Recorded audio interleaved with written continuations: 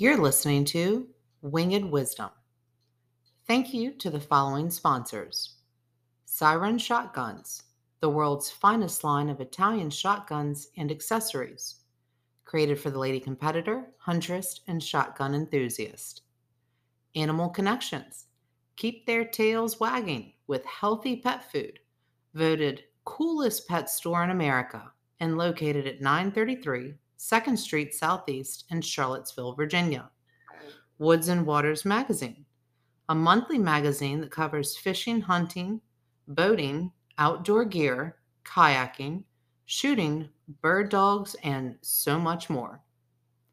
Central Virginia Sporting Clays, located in Palmyra, Virginia, and offering a 14-station walk-around, wobble, and 5-stand.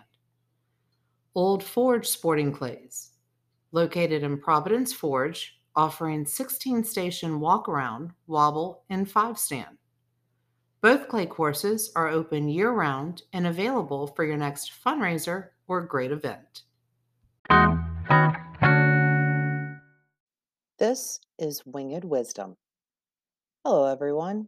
My name is Kate Onstrom, and I am your host of Winged Wisdom, a podcast that highlights exciting and engaging interviews for anyone and everyone that loves sporting clays and wing shooting. In today's episode, we're speaking with Jane Kauder, owner of Orapax Hunting Preserve, located in Goochland, Virginia. Orapax is an official green top outfitter and is also the largest public hunting preserve in the state. Jane, daughter of Orapax founder Andrew Dykers, grew up watching the preserve evolve and grow, but never imagined she would one day be taking the reins. Listen along as we dig into how her path took a very sharp turn and landed her as the owner-operator of this magical and incredible gem in the bird hunting industry in Virginia. If you enjoy what you hear, please share and make sure to follow us on social media under Virginia Shooting Sports.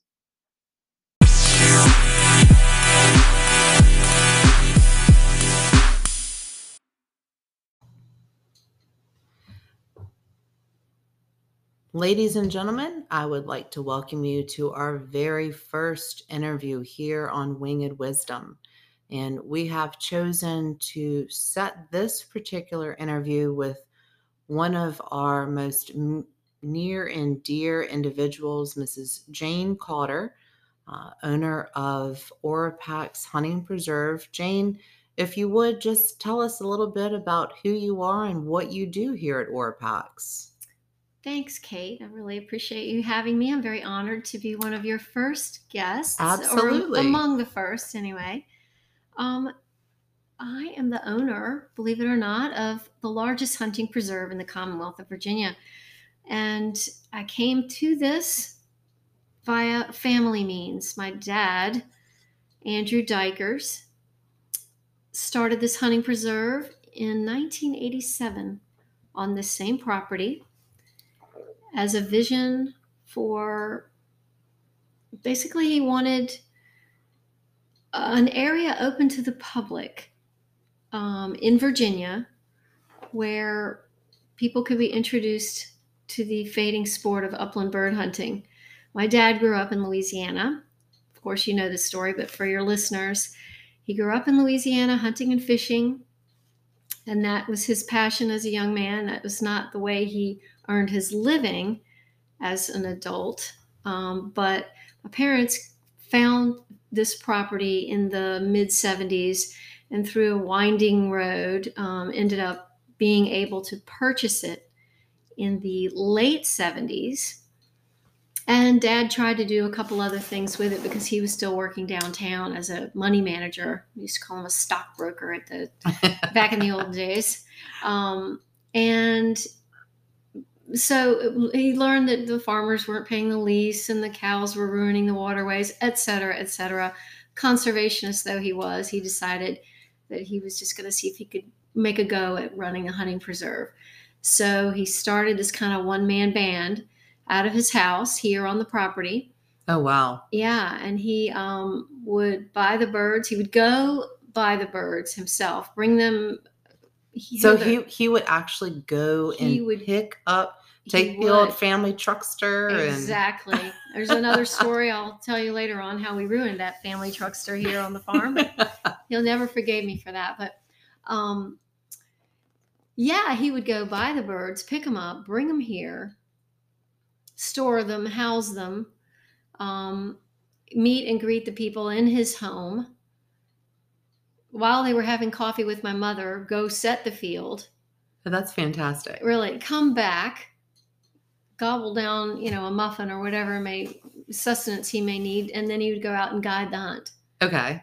Come back, clean the birds. At any rate, this he did on the weekends, from his real job, quote unquote. And so from that little teeny tiny, glimmer in his eye, we've grown to a massive hunting preserve where last year we released almost 30,000 birds. Oh my Lord. Yeah. So we're quickly, well, I guess not so quickly because it's been since 1987. Right. But he started that. When he saw the property, did he instantly just say, this is what I want to do with it. I want to have a bird preserve? And he didn't. He tried. There was a tenant on the property farming it. Okay. So he tried to keep that going for the man. When my parents found this property, he always claimed it was a magical place, a magical place. You drive up the driveway and it just turns from, Richmond or Goochland and the environs into a little Xanadu place for him. It's just like a magical place. And still people come here today and they're like, this is so pretty. It's just magical here. And every time someone uses that word, I think of my dad who died a year ago. So yeah. I think, yeah, it is magical.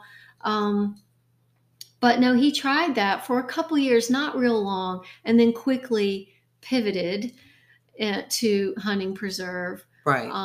He knew he had to do something in order to make the property pay for itself, taxes and upkeep, things like that. Yeah, because this is not a small property. I mean, I am very well aware of how big this property is because I tromp through acres and acres. Yes, you do. You're probably as familiar with it as I am, for sure. Maybe more, I think, Kate. You probably are. You've been boots on the ground, so they say. I love being here. I love bringing students and clients here, but how big is this property? Yeah, it's just under 700 acres. Okay, yeah. Just under. So we have a lot of Mother Nature to fight.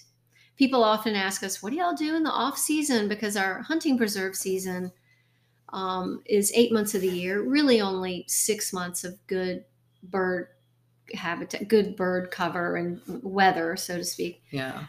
But the other months we fight Mother Nature because if you don't, she'll strangle you out and she's trying to kill you the whole time. Yeah, so she tried to kill me this past weekend in the puddle field, I think. Yeah, okay, yes, I'm sure she did. She came up from the earth and grabbed your ankles. She did. But yeah, we're cutting and mowing and trimming and whacking and hacking and grading and replenishing and filling in holes and all sorts of things and prepping for our fields by burning, controlled burns and things like that. So Dad knew that he had this couldn't just be, Virginia farm country that just went to the wild.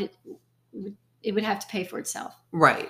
So the hunting preserve came, and as we grew, we moved out of my parents' house into another little property on the preserve. And we have some rental properties, and we used one, which was now a tenant's house we call Megan's house up at the corner.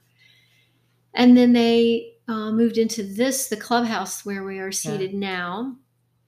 Oh gosh, probably 20 years ago now. Okay. It's been here. I should tell the listeners we are actually recording this session from inside the actual Orapax clubhouse. Just because it was a nice, quiet place. And quite frankly, I just love coming here. And it was easy for both of us. And it's just magical. It is. It really is. It really is. So When did your dad realize? Has this always been a public preserve? It has. It's Okay. always been public. And that, I will point out, is something that was a focus of my father's. He wanted, there are over 100 private hunting preserves in this Right. Commonwealth of Virginia. All you need is 100 acres of contiguous land, and you can apply for a private preserve license or any preserve license, even public, obviously. Um, Either one suffices, but um, there's a lot of landowners in the state who have preserves. They can release birds and hunt those and shoot released birds during the preserve season, and they do it privately for friends and family. And they still have to track the birds, and do they need to That report to the game department I or? don't know if you're private if you have to do that. Okay. I, as a public preserve, know that I have to um, keep track of how many gunners shoot every month. I Okay. keep track every month. At the end of the season, I have to file an annual report, which states how many people have hunted here. And if Kate Onstrom comes 10 times, that's 10 hash marks. Right. It's not just one. And I have to report how many birds I released on the property. And I have to report how many birds that have been killed on the property. Yeah, I'm very So, familiar with the report cards, and I have to say yes. there's some days where I am so giddy to fill that report card out Yeah, because I've had students that were just on fire. right. There's been a couple days where I'm like, okay, well, we still had a great time. Right. It's all about the hunt, It not is about all the about the killing. hunt, and like you mentioned, Virginia's weather Right. is a little fickle. It is. The hotter days with no wind are definitely tough on the dogs. I know they're Right. super tough on us.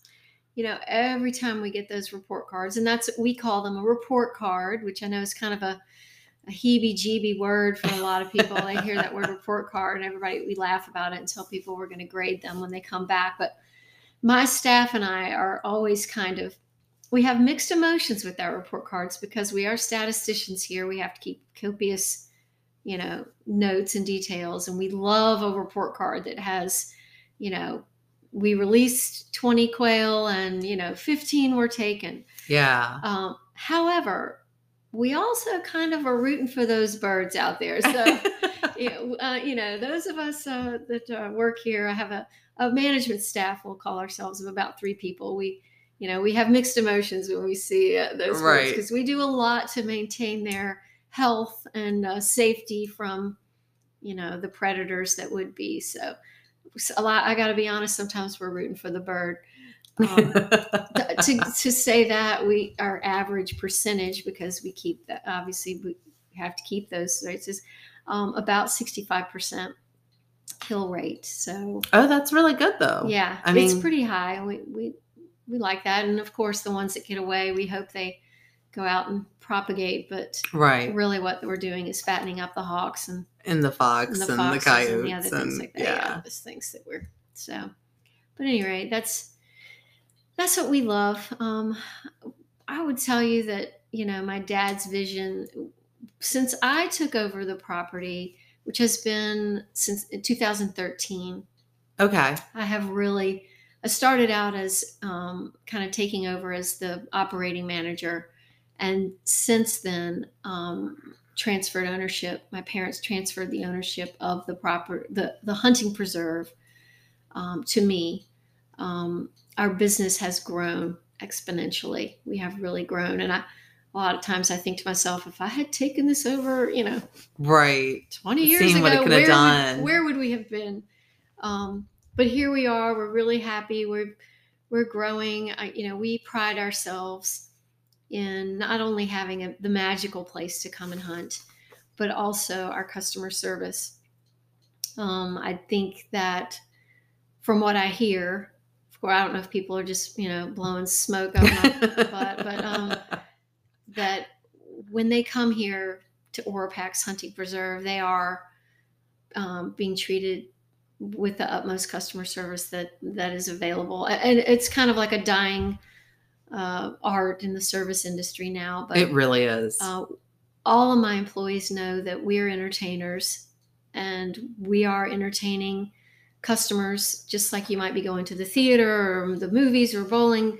People are spending a recreational dollar on Right. hunting and they want to be entertained. And we do our best to treat them well when they come in with professionalism and courtesy, call people by their name if we can remember it with the hundreds of people coming in and out. Which you And do. I know I have come in any given time and I'm collecting my hunters from my particular hunt, and Missy, who is part of your staff, yeah, she can easily be overheard. Oh, hi John, it's good to see you again. How many guns do you have yeah, today? And it's you not easy no, it's to not. do. And I have to say, I do love the fact that I can quickly and easily get in contact with either yourself or Kendall or Missy or anybody. Right. And it's a very quick response for any question, whether I call Yeah. directly to the Orapax phone number or whether Well, I, thank you for saying that. I it's appreciate it. it's fantastic. And Thanks. my students and clients, just like any client that you have, I'm sure, time is pretty hot commodity Yeah. nowadays, and that very Right. quick response does really mean Yeah. a lot to us. Well, we consider, as in any service industry, if we're not there answering the phone and answering the questions and booking that hunt, people will dial on. Oh, absolutely. And Yeah. we don't want that. And Right. we're open 7 days a week, 8 months a year. It can be exhausting, Hmm. but it can also be invigorating because when people come in, they're happy. They know they've already been treated well and treated with courtesy based on all the many phone calls that they make to us. Because booking a hunt, unless you do it over and over again, there's a lot of questions to be answered and asked. Um, so people come in and we kind of know them from that, just our phone conversations Right. with them. And most of this is Missy Fivecoat, my office manager, who's doing Yay, most of this. Missy. She's so really lucky. I I Oh, I've already do told her not she can take her she can for never granted. quit. She can never leave. I know. I let her know that all the Her time. and Kendall both. I know. I have I mentioned before, my 3-person management team. I have Kendall Mitten, who is the farm manager here, Hmm. who basically takes care of 700 acres and Very well, might I yeah, add. and puts out hunts and protects this property and the livestock and everything else. I don't even know half of what he does because he just does it so well. Yeah. He's the project manager extraordinaire. So how many fields is Kendall taking care of? Well, Like, how many we active we fields do you tell guys have? we tell people we have 10. Okay. But I I know can there's some secret fields There's out some there I secret haven't gotten into fields. yet. Yeah, I can make it more. We can make it less. We can morph things into places.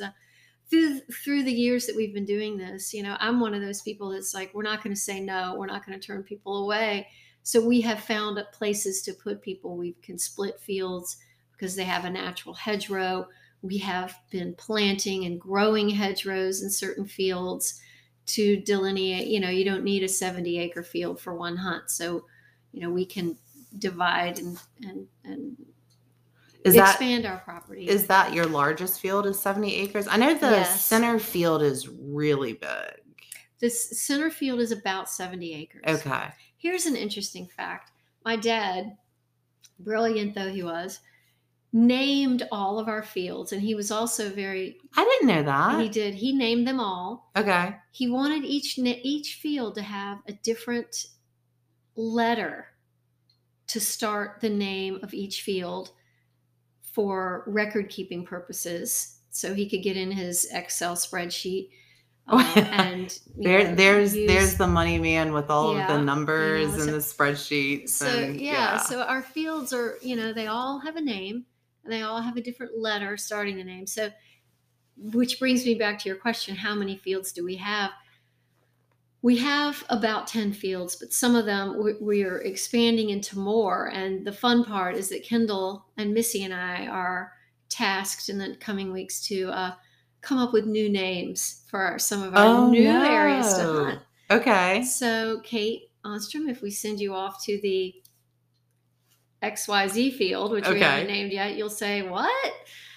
Anyway, so that it's I fun. love that. It's fun. Yeah. But Dad, I mean, he thought of all of the detail. As he always said, the devil's in the details. I know it's not his saying, but it's true. And Yeah. he really He really gave had a us, keen eye for this business. he did. He did. And he was very methodical and slow to make a decision sometimes, frustratingly slow, but he had a lot going on in his brain, planning and plotting it all out. So, trying to figure out how to avoid costly errors.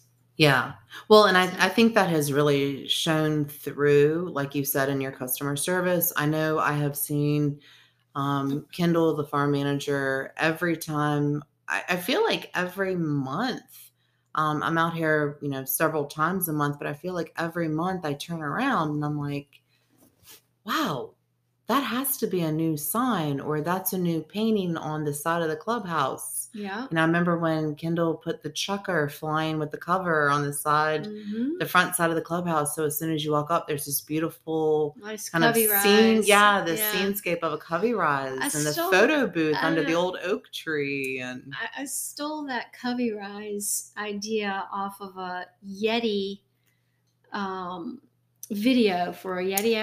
advertisement. It Okay. was panning across a not cedar, a cinder block building just like this one. And I said, "Ooh, look at that cubby rise. We have to do that." And then all I had Yeah. to say was, "Kendall, we need that." And it was done. He researched it, figured out. I think he's kind of a lot like my dad, kind of the strong silent type, and he thinks a lot. There's a lot going on Well, in there. artistically, I am just blown. I mean, because Yeah. Kendall, so here at Orapax, they do have a fabulous love sign for the fellow Mm-hmm. Virginians. You're well aware of love signs all over the state. And I Right. believe that Channel 6 News, actually, Yeah. was it Channel 6 that It might came have been out 12. or I can't 12? One of the remember. new local news stations Yeah, came they out did. and did a whole story on your love They sign. did. I know. They were doing a story about, they call them, it's a Virginia Department of Tourism. Okay. They call them the Love Works or the Love Works or Love Letters. I can't remember. Should be Love Letters, but anyway. And they were trying to hit all of the Love Works, the love letter signs around the Commonwealth, but only 5 of them had any talent, what they call talent, which is Okay. the word for, I think it was That's the nice way to the say, weather lady or yeah. whatever her name was. Yikes, that came out wrong. But yeah, she was here, so we got to be one of the 5. We were excited Yeah. about that. I insist that it wasn't proximity to Richmond, Virginia that made them have that decision, but It was pretty easy though. yeah, they just had to drive down. That's been one of the boons for our businesses. It's super eye-catching. So yeah, people love to come in and take pictures, and then it just draws. You can go through the Department of Tourism map and you will find all of the love letters. Oh, that's pretty cool. And a lot of people want to go to them all, so we've Yeah. had people come in and then they say, "What is this? What is what? Oh, you have a barn here. You have this, that, and the other." So it's been nice to have that here. And I know we've had some fierce and mighty hunters say, "What are those doing here?" But majority of people like it. Well, we love it. No pun intended. But so as far as when being a woman in this industry, I know Yes. for myself, being in the just shooting sports industry by itself, there are certain challenges. Yes. There are certain roadblocks.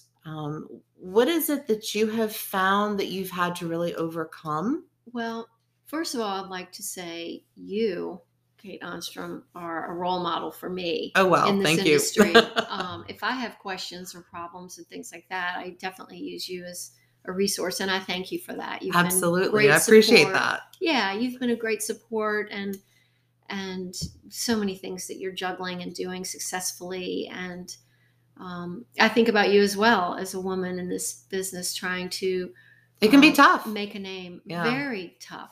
Very tough. When I took over from I kind of took over it was a hostile takeover, if you will, Okay. about in 2013. There were some rocky things going on in the There was a property, different management different that was in management. My place. parents were aging, and kind of out of it and Okay. being a little trustworthy, things like that. But without getting too deep into all of that, I came in with a sales background. I used to work for Allied Van Lines in sales Okay. and You have a degree or economics. economics. Okay. Yep. That's Um, fantastic. I mean, Thanks. Yeah. Anyway, I took over, and as I've grown up around the sport of upland hunting, but I have not, operated a business other than my own sales, career.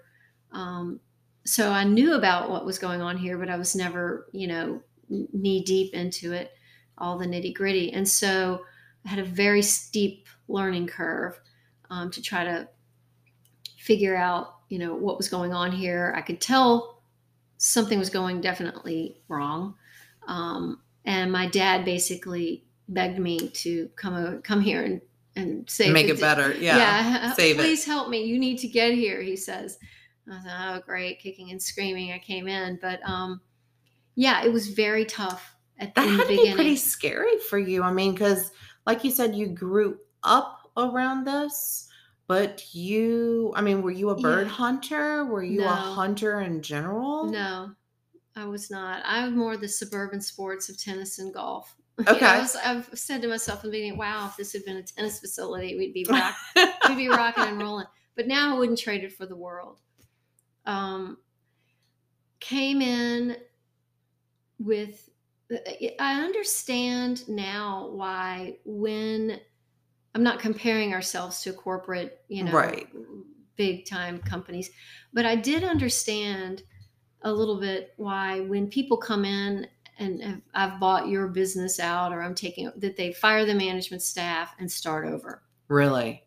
I understand that because people are loyal to who hired them and who they've worked under. And so when I came in and tried to say, okay, let's get this going. Here's, figure this out, do this, help me here, help me to understand. I see weaknesses and strengths.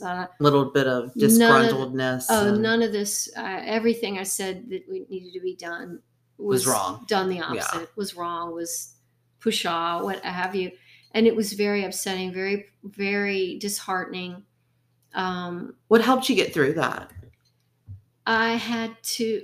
What helped me get through that was um, my husband with some support there, Hmm. um, and just knowing in myself that I had to do the hard things, like fire people that were here. Wow. That That had been here for a while. Yeah, and took out all that intellectual knowledge. Was leaving when their truck drove off that property. Here I was standing here going, okay, well we'll figure it out. So And let's go feed the birds. let's go feed the birds. So but and then I had a bunch of guides who worked with me and worked in, for the previous, regime, if you will. And that was a hard transition for them to Hmm. take. And I understand that because I'm just this, young girl coming in here they've been here for 20 years. And now I'm just here taking over, telling them what to do. Yeah, it's not just I need to think of the same thing. Like, who are you? yeah, it's not just that's the owner's kid, but it's For the sure. owner's daughter. Daughter. How could she Exactly. Right. possibly? And I'm not a commanding force visually. I'm 5'3" and very wimpy. No, And, so it's, I think you're pretty scrappy. well, thank you, sister. But anyway, it was hard.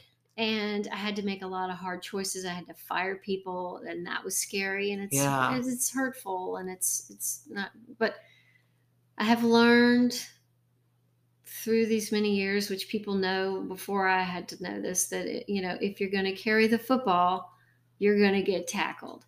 And I got tackled a lot. And That's a it great way to hurt. put it. And yeah, I just kept realizing that I'm going to get back up, Right. and a lot of times you have to take that sack. You've got to get tackled and because it's for the greater good. You've got to fire that person. You've got to take the blame. You've got to admit your weaknesses and your Right. lack of knowledge. Well, if you wanna keep And going, you've gotta get back up. right, So, right. when you got back up, we'll say, you've mentioned before, and I know firsthand very well that you have just a tremendous staff in place.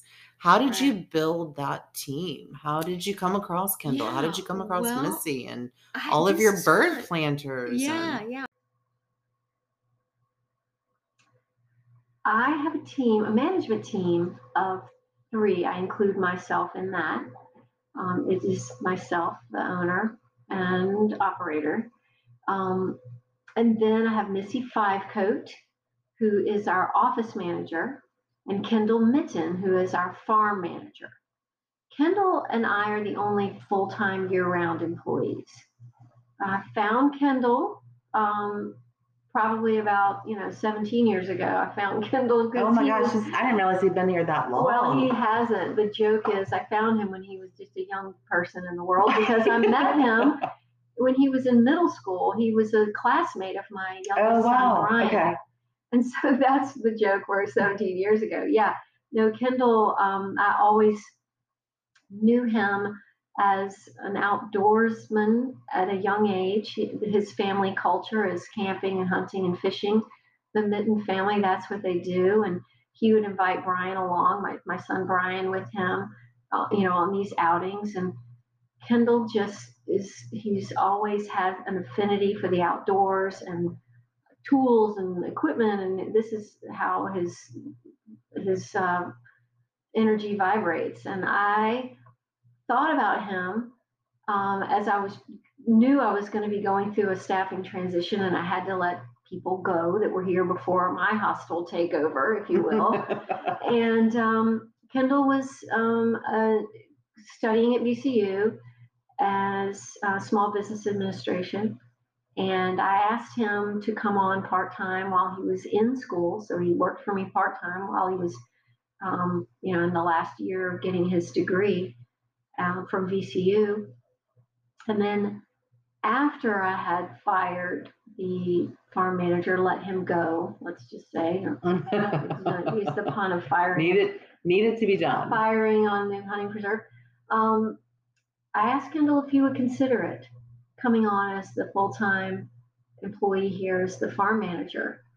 And he said yes, which I was very surprised because I assumed he would go off and run his own small business because he is that capable of a person. And Well, and you can see his talent and his touches all over this yeah, every piece of the 700 acres. You just look at it and you're like, someone really took their time. yeah, This really meant something to someone, and that yeah, someone's been Kendall. it has been. And he is a conservationist and he loves hunting and he loves the outdoors and he's a planner, he's a project manager, he's a long range planner. For such a young person, he's managing this property for into the future and fields that we use to release birds that we hunt in.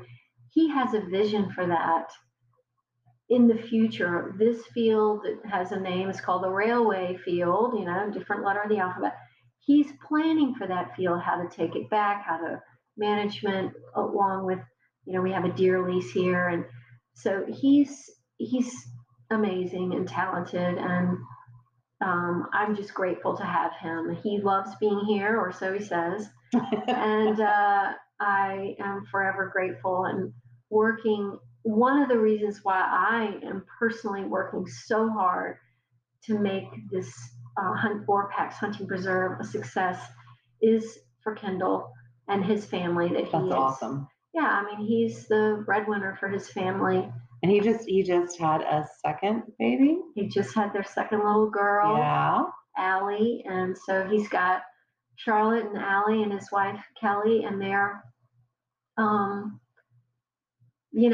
a great family, and I want him to be able to provide for them in a beautiful way. And so it's very important for me to make this place a success, not only for the legacy of my dad, but for Kendall. That sounds silly. I don't know why, Well, no, but it is true. This is it comes from my heart. It's for anybody that's been here we all know that it's family owned and operated, but it's family oriented.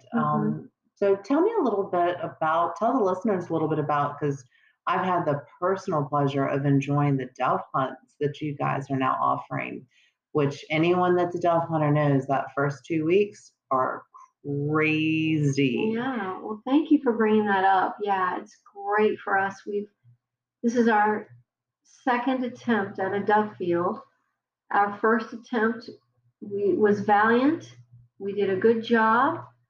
The doves did not come. In our second attempt, Kendall, in his wisdom, decided that the only real way to keep the deer off of our sunflowers was to put an electric fence around it. Yep. And that was a great idea of his. It made a huge difference. It made a huge difference. We had a beautiful, fruitful field, and we had a lot of doves come. And of course, in any dove field, a lot of it is the weather and the pressure and the luck of the weather of that week. But we had a lot of dove, and it was really fun. It was very successful. We had fun barn party afterwards. Yep. And so that's one of the new offerings that we've come up with in the years that we've been doing this. That was really fantastic. I always say, as long as the gun barrels are as hot as the temperature, the day of a dove hunt, it's a damn good dove hunt. It certainly was. An Ostromism. It is. Well, and your wisdom. All things hunting. It's so funny you put it that way, but it was hot. Yeah. Yeah, sure. it was definitely a typical Labor Day weekend. Early September. Yeah. Good old mid to upper 80s. Yeah, it was mid to upper 80s. But the barrels were just as hot as the thermostats. Yeah, there's a lot of shooting. Doesn't seem like those doves fly high and they're little boogers, aren't they? Yeah, they're gray ghost for a very good reason. Yeah, it's funny, but people loved it. They had a good time, and we have people. Phone starts ringing in July. Are you going to have a dove hunt? Are you going to have a dove hunt? So that's awesome. We were now able to when the first few years that I was managing, operating, the answer was no, but we decided to take that on, and it's fun to say yes and create a new tradition here. So we've had our second annual, and we're hoping to continue on with the annuals and have it grow and grow, and maybe even plant more areas where absolutely. For dove. So. I know I have several students looking forward to next Labor Day weekend for sure. Well, you have been so generous in referring us to your students, and I appreciate that. That's great. And, it's just a lot of synergy. Somebody hears from somebody that hears from somebody, yep. And it spreads, and they come one year, and then the next year they'll come again. So, when you find helping us kickstart that. Yeah, you find a great place, you want to share it. So, tell us more about the rest of the staff. I know you've mentioned good old Missy Five Coat. I cannot. Gotta get Missy on the phone. Without talking about Missy Five Coat. She's my right hand man, and Missy is the person who's like the meet and greet. And when you dial that phone number to call us, she answers the phone, and she'll take down all your information. Honestly, Missy is a local Goochlander, and she's lived in Goochland for almost 40 years. Oh, wow. Yeah. And she knows so many people around town.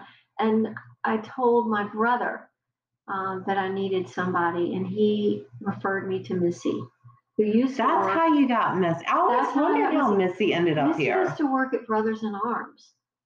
Oh, right in Goochland, right on the main drag. Yeah. Yeah.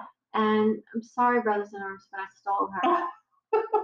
And so she works. They're probably still a little pissed off about that. Well, if they're not, they didn't know what they had. But I'm so lucky. And luckily, the three of us all get along, and we all talk to each other numerous times a day. All day long for months and months in a row, every single day. And we laugh a lot. We get along great. And if we didn't have the humor that goes with it in any, relationship. Right. That goes for every relationship, whether it's child, spouse, coworker, whatever. If you don't have that humor, then you're not gonna have very long lasting situations. So we get along great, and she reminds me to remind other people to remind each other to do everything. So it works out really well. So I'm very happy for that. And as far as my staff of associate outfitters is what I like to call them. Yeah. They're actually the people that release the birds, put them out in the fields for us on our weekends. Are mostly high school and college kids, local kids that I get through word of mouth. Someone asked me the other day if I had any issues in this tough staffing time. Yeah, staffing no. is tough. I've had people want to work here. If you're a kid, would you rather work here at Orpax Hunting Preserve on a farm, or would you rather work fast food or no shade on these other places? But it's super fun. Here, you get to play with the birds, you get to drive the mules, you get to see everybody out there having a great time hunting. Right. And it's actually a very autonomous job. I'm not over your shoulder. I specifically hire people that are self-starters, go-getters. I'm not one to, trail behind you with the white glove, making sure you dusted the mantle, right? If I ask you to go clean the dog kennels or the pigeon coop or to do this or to, clean birds for our customer, I assume you're going to do it. So it takes a special person to work here. And I have to say, it's not easy because not only do you have to be physically fit and strong to work here because you're dealing with birds and animals and you're releasing birds in a field, you're handling dogs, etc. You have to be good with customers because I want my staff to look people in the eye and shake their hands and say hello, may I help you, sir, or ma'am, may I clean your birds for you? But they also have to do, and this may sound funny to the average listener, but they have to do math because they're actually, I kind of lean on them a little bit because I'll have, my last hunt this past weekend, I had 3 guns, but we had some odd numbers of birds, like 11 quail and, 4 or 5 chukar and a pheasant. And I was like, you've got to make sense. You have to be able to do math and be detail oriented. How many people are in your group? 1 or 2 people is different from 3 to 4 people. And so you have to create and simulate a wild bird hunt in a field. Which way is the wind blowing? What does the cover look like? What type of bird are you putting out and where in that field? What does some of our hunts are self-guided, some are guided by professional dog handlers with their dog. What do those people like? How do they want it? So there's a lot of decisions and it all has to be done. I describe it as a fire drill. In the morning, it's got to be done fast, fast, fast, fast, fast. After that's done, it's kind of slow and easy, but then fast, fast, fast, fast when it needs to be done. So it takes a smart person, an autonomous worker, and I have been really lucky. Yes, I've had to cut some people that didn't, make the grade. Well, I gotta say, when I purchased, I think I bought like half a dozen chukar. I was going to do a little field trial prep for Lacy Blues. And I told Kendall, I said, hey, just, throw some birds in a box and I'll get them and take them down to the keyhole. And once I finally wrangled the first bird out of the box, I had to convince it not to go anywhere. Right. And then I had, 3 birds I had to put down in the field for her first run. And I think I probably would have been fired the first day. You would have been fired because those birds would have flown away. Oh, I had to go back and get some more to replace the ones that flew out of your hand. It's not for the faint of heart. It's not. And it takes months and months for the kids to actually learn how to do it and do it quickly, properly. effectively, Yeah. not get hurt. These birds will fight you. And so, oh, the chucker wanted me. I mean, yeah. there was one chucker in particular looked me in the eye and was coming for me. I believe it. I believe it. I mean, they were scrappy. They flew fantastic, and that's something that I've loved about this preserve is I never have to second guess. Oh, are we going to have to kind of kick a couple quail, or are we going to have to toss them behind your back? Are we going to have to be like, oh, look over there, Mr. Client, while I throw this bird this way? I gotta tell you, my dad takes the credit for that because we have found good bird suppliers through trial and error, and there's nothing that'll kill your hunting preserve more fast than excuse me, than birds that don't fly well. Yeah. Yes, they're pen raised birds and they're not going to fly like a wild bird, but they're not that much different though. If you don't get a good bird supplier, then you'll go down the tubes because word of mouth will follow you. Right. And people will say, yeah, but the birds didn't fly. Birds didn't fly. Do I ever have a batch of birds that maybe don't fly well, or this or that or the other? Yes, it happens. Right. But people that come here, we're going to make it right for them. Right. It's unusual, but we've got two main bird suppliers that we use both out of North Carolina. I get a shipment of birds every week. We project. So you have fresh birds every week? Every single week. We project how many hunts we have. We count up. Back to the math issues. We all got to count up how many birds does Kate Onstrom's group need, et cetera, et cetera. So we count them up. She's such a pain. She's always changing bird counts. I disagree. We have every second. Every time our phone rings, it's a smile on our face. Awesome. We love it. We love it. So we get a fresh order of birds every week. If we don't need them, say it poured rain all week and we don't hunt, then we don't order for the following week. We just go in, keep our birds moving, keep them fed, watered, keep them moving in our pens. And you do a lot. I know Kendall has it set up in the bird barn that there's no personal interaction with the birds. The birds don't even know you're there. He's created like this crazy watering system. So the birds don't ever see you. They just magically get water and food. Right. We're trying to keep these birds as quote unquote wild as we can. Right. The more time you walk in there, they get used to people. Right. And we don't like that. And it stresses them out and they fly around and bump into things and kill themselves and things like that. So again, through the years, we've kind of figured it out how to walk into that pen as few times as we need to. So we have a watering system that's exterior to interior. We have a catch pen where we can push them down in to that pen where they kind of can free flow in and out. And when we have a guillotine door where we close it, the ones that are in the catch pen are the ones that are lucky. Lucky, unlucky. Lucky, unlucky. Sorry, not sorry. My dad would say liberated. We are liberating these birds. Yes. And again, back to we're rooting for you. Go birds, go.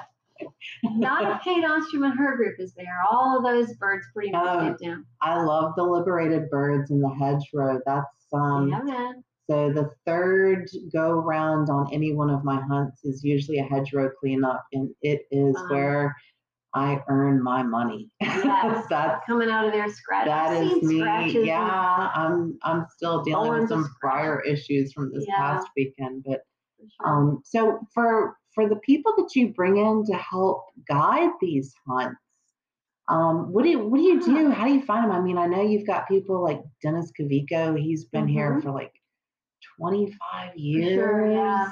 I mean, and one of the people that supported me all along the way. Oh, wow. So that's fantastic. Nice. And with his knowledge of 25 years, me coming in as a green person, he taught me so much for sure. We are a preserve, which again, not like many preserves. Well, let me rephrase this.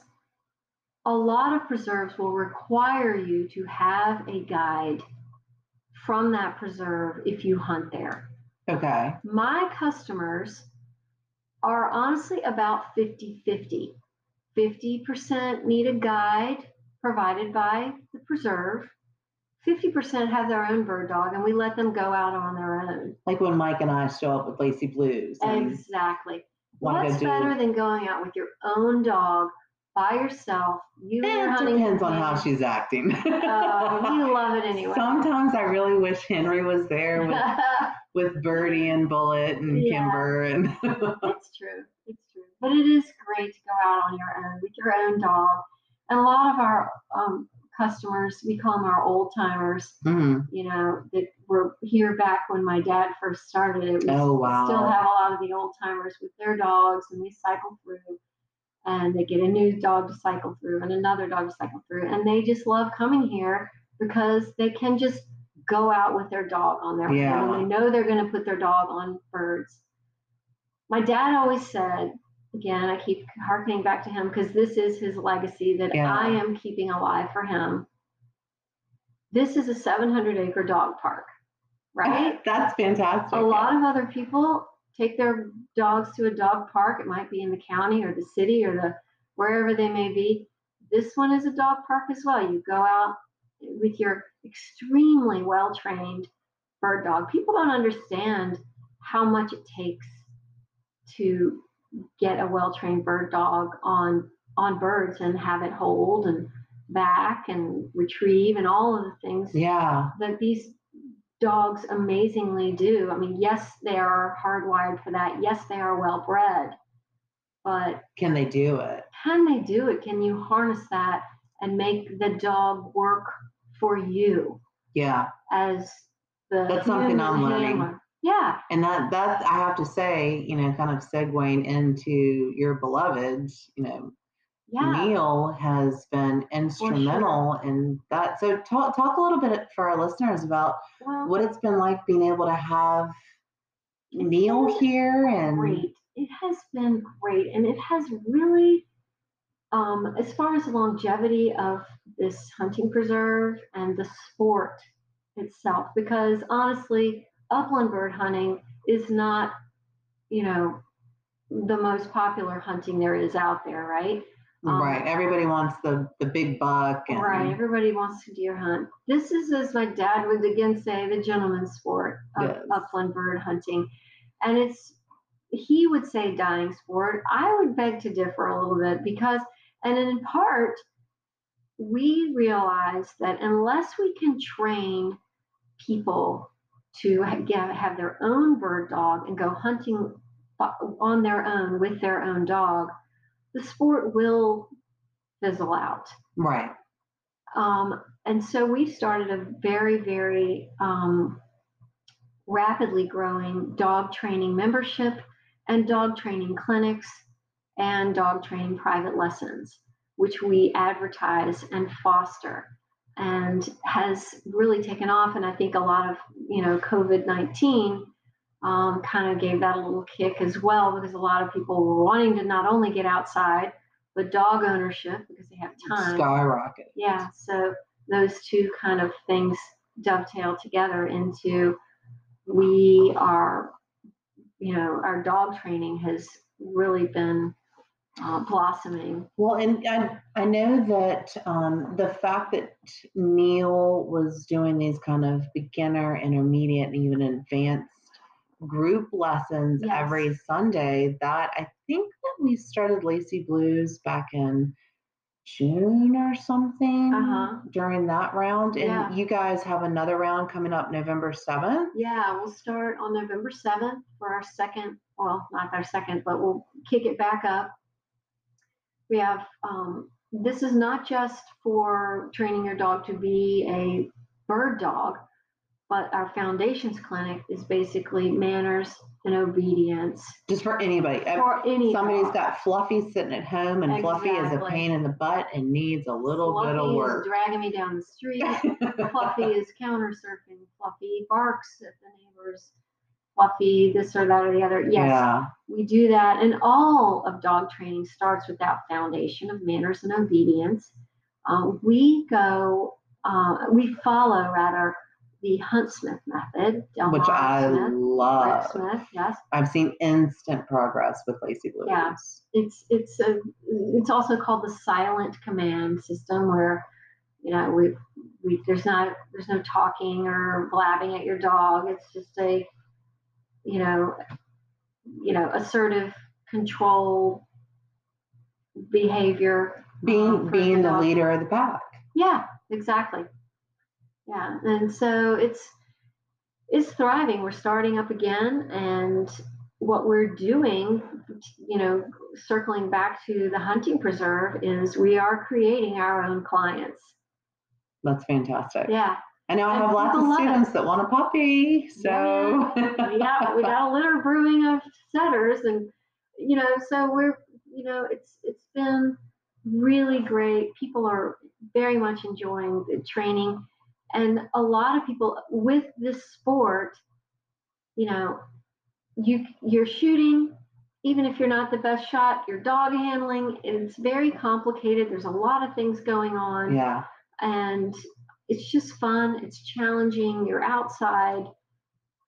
And this sort of hunting on a preserve hunting, you're walking, you're talking, you're enjoying each other's company, you're making fun of each other because they missed that shot. Well, if you'd taken a lesson from Kate Onstrom, Virginia Shooting Sports, you wouldn't have missed that shot. But, so you can talk. It's not all hushy hush, quiet, yeah.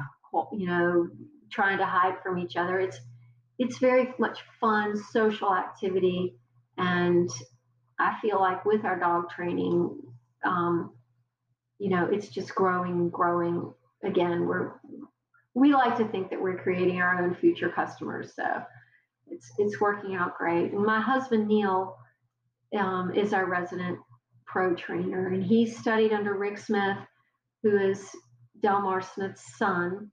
And Rick actually, he'll pop up here from time to time. I mean, he lives in the area, and I know I get a little starstruck whenever I see him. I'm like, oh my God, he knows my name. That's so awesome. I didn't realize how famous Rick Smith was. Yeah. Until I was like, wow. I mean, people around the world know who he is. Absolutely. He's just a local guy who lives, So we're really lucky that Rick is here, and we are his disciples of his training method, which you can pick any method. We're not saying that that's the one and the only. Pick a method, you stick with it, and you go with it. But right, that's what we use here. And it's worked very well for Neil. He's helped me work through several issues, completely owner contrived, I will admit. Right? But we'll definitely have Neil on in a future podcast. Oh, that will be a good one. Yeah, a lot of information, a lot of knowledge. Definitely. But so what else do you have going on here at Orapax? I know you've kind of expanded the property as far as opportunities for the average consumer. Well, we are in our efforts to grow and sustain the business. We've got a conditional use permit to do events on the property now. Okay, fun. So we can do, weddings, corporate events, parties, rehearsal dinners, fundraisers, things like that. I think last year there were a couple of times you were doing, I think it was like a field to table dinner. You had a chef here. Yes. I mean, beautiful candles and lanterns. Yeah, the Goochland Gastronome Society. Oh, okay. Here. They haven't asked me to put in an application yet, but John Nadolski. Nadolski's Poultry, yeah. Yeah, he is the Goochland Gastronome Society Grand Poobah. I don't know what the word may be, but he is. I'll give him a fancy hat. That's what it is, and he's got a baton. I don't know what it is, but he's had some parties out here, and people will actually come with their field to table, and come out of the hunt field and have a party with their bag, and Yeah. and enjoy dinner here. And you've got the great barn with all the lights and the Thank you. Yeah, I appreciate you stage pointing that and out. We've got a new, well, it's not new, it's a 100-year-old cattle barn. I always tell people it's not a Mick barn that just popped up. It's rustic. it's been there. It's been there. It's the real deal barn. It's rustic, but it's got a stage and a good floor and the twinkle lights and the chandeliers and things where people can have a party in there. And of course, we have the money shot hill here over the lake, which is really enjoyable. So we've done a lot of parties. We do corporate events, fundraisers. We've had hunt gather parties where people, whether it's homecomings or corporate people that want to hunt in the morning and have a party afterwards. So there's just a ton of opportunities here at Orapax, just unlimited. So with that event barn and the fishing pond and the 10 plus however many secret fields you're growing here on the property, tell the listeners a little bit about your long-term goal for Orapax and how do you see it developing and growing within the communities, maybe specifically, not so specifically within the bird hunting industry? Well, I will tell you, thank you for asking that, because I want to let everybody know that the long-term goal for this 700 acres, in my heart and in the heart of my family and in the heart of probably a lot of people in this community, is to keep this area green, open space. That's awesome. And in order to do that, I have to grow a business. Yeah. A business that incorporates hunting. I think we will really be able to expand and increase our revenues by becoming a destination site, meaning a place where people can come from out of town and stay here. And so from a long range plan, we have some buildings on the property that we're going to work to making unhosted event kind of places. Like Either farm, Airbnb, or God, that's exciting. Yeah, and we've got some things in the works there. We're a few years out, but that'll change the game if people can come and stay, have an Airbnb, have a wedding where people can come here and stay here for in other words, if you want to come to have your wedding here, shotgun wedding, but you can actually stay here on the property, have your wedding on the property, and have a residence that you can sleep overnight. Right.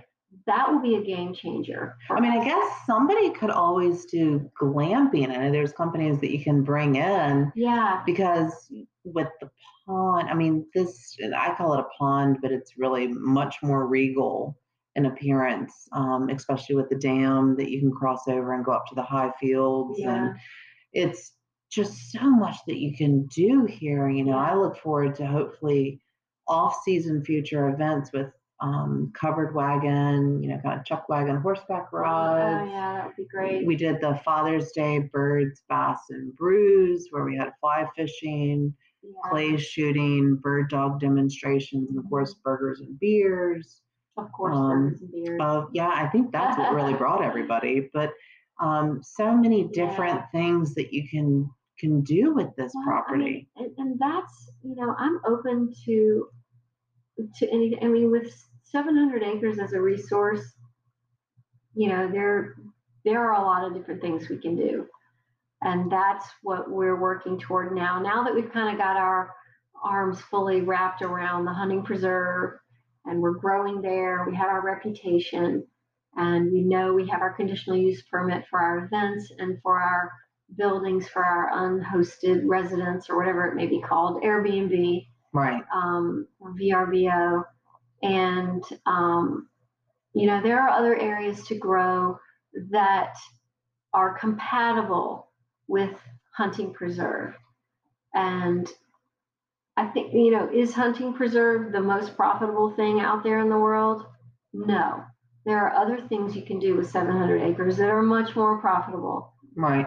I mean, Right? you could Let's face it. easily, you could just, overnight change your mind, sell it to a developer and be a millionaire beyond your wildest Exactly. dreams. And just, sunny acres here, Yeah. or packs acres or whatever it may be. But that's not the goal. We want to grow and thrive and think of every way we can squeeze any sort of rural activities out here to make it sustainable. We're just trying to keep it real and we want to be sustainable. There are so many people that, don't understand how much money and effort and that it takes to own a piece of property. I always tell people, like, they're like, oh, you think you've got this up? Okay, well, how much work is it going to take for you to take care of your backyard today? Yeah, I only own 10 acres and it's a constant struggle. How about half of an acre in Henrico County? Yeah. It's a lot of work.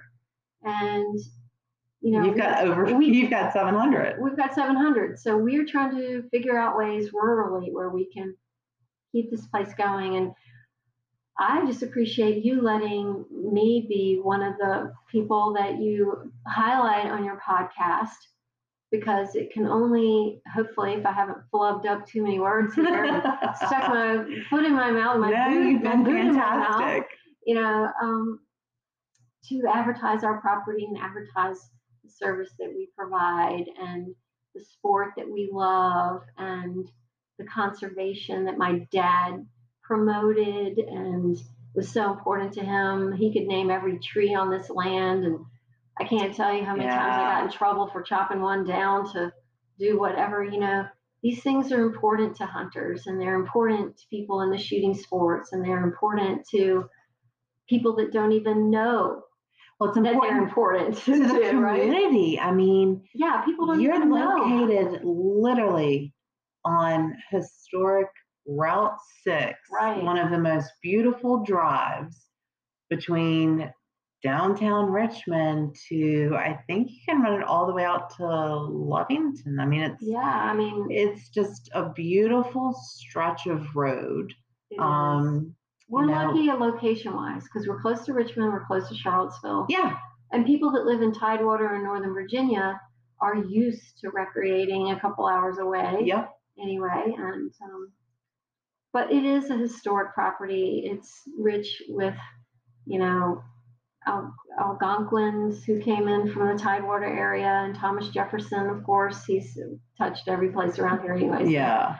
But so what does Orapax mean? I'm sure it has a meaning. I'm sure you're tired of talking to me, but I'll wrap it up and tell you what Orapax is. An Algonquin Indian word. Again, Tidewater area. The Algonquin Indians were Tidewater. Okay. It means bountiful waters in Algonquin. Okay. And the reason that the Algonquin Indians, Powhatan, this was his summer camp. Oh, Chief Powhatan. This was the area where he summered inland. Okay, so I'm going to step a little taller when I'm walking through the fields now, knowing that Chief Powhatan actually he was here, paced around this property. And thus the word, Orapax. And it does. It backs up to the James River. We're on the James. We have Licking Hole Creek, and then our little 700 acres of the original, 7,000 land grant was. We've got 3 ponds here and beautiful spring water that comes up. Mary Jefferson Bowling, who is Thomas Jefferson's oldest sister, married John Bowling, who was a descendant of Pocahontas. Yeah. And they lived on this property on the exact same homestead site as my parents' house that exists today. So again, Algonquin, and you got to throw in some TJ because that's what we do when you live in Virginia. I have talked about Thomas Jefferson. Yep. Can't forget old TJ. Yeah. TJ. Well, Jane, this has been such an absolute. Thank you. I mean, I've learned so much, and I thought I knew everything about the place, but Little did I know, but now I do. Thank you. I So appreciate it. let everybody know how they can get a hold of Orapax Hunting Preserve, a official green top outfitter. Yeah, thank So you for that saying that too. yeah, so they can come out This here and podcast book a host hunt. knows what she's doing, people. She does. Yes. So you can. We have really strong social media, Instagram and Facebook.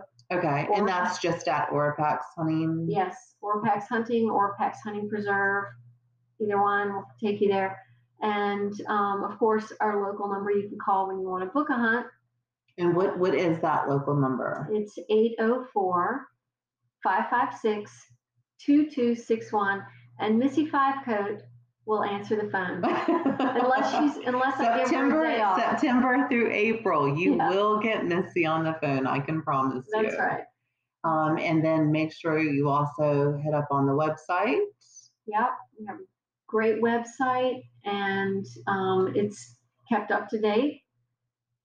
And I was gonna say you've got pricing and everything there, and if you're a single or a twosie and you want to put together a few more people to go on a hunt but don't know who, always feel free to hit us up at virginiashootingsports.com. Click on that link that says bird hunts. I know right now we are booked through, I believe, the first or second week of January for our beginner intermediate upland hunts here at Orapax, but there are plenty of hunts still available January, February, March, and the first week or two of April before it becomes just too blazing hot for myself, the guide, or the dogs to be tromping out into Chief Powhatan's land. But absolutely, thank you so much, Jane. This has been such a fantastic, informative session. Great. Thanks so much.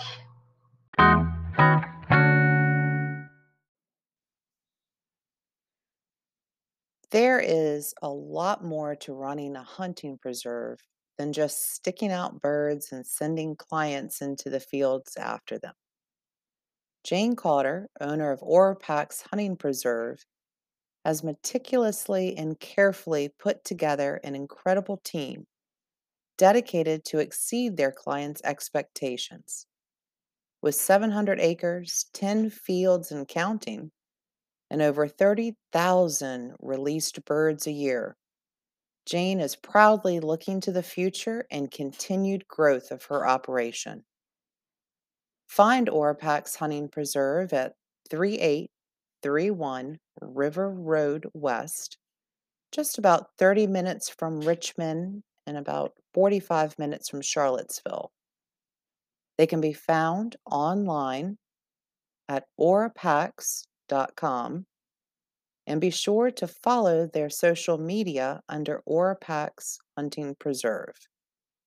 And don't hesitate to call at 804 556 2261 and speak directly to Jane or Missy and book your next amazing bird hunt, or you can grab a reservation for one of our great hunts. All equipment and wing shooting instruction is included, and you definitely don't want to miss the post-hunt party. VSS hunts are found right on our website at vashootingsports.com. Click on bird hunts and scroll through to see available dates and times. Thank you for joining me for this episode of Winged Wisdom. If you would like to send in audio messages or questions for future episodes, please follow the message button on our homepage or the link in the featured description. I would like to thank Jane Kauder for joining us today. Next time, we're speaking with Mike Onstrom, who will be giving us the inside scoop on hunting, but with a twist. Mike is a licensed falconer, and for some of you that have hunted with me at Orapax, You have had the distinct pleasure of meeting his beautiful red-tailed hawk, Isa. Listen in as we explore bird hunting with birds and find out about this age-old sport of kings and to see how he is helping to preserve it. Please follow Winged Wisdom each week for shooting tips and tricks and to see what's flying.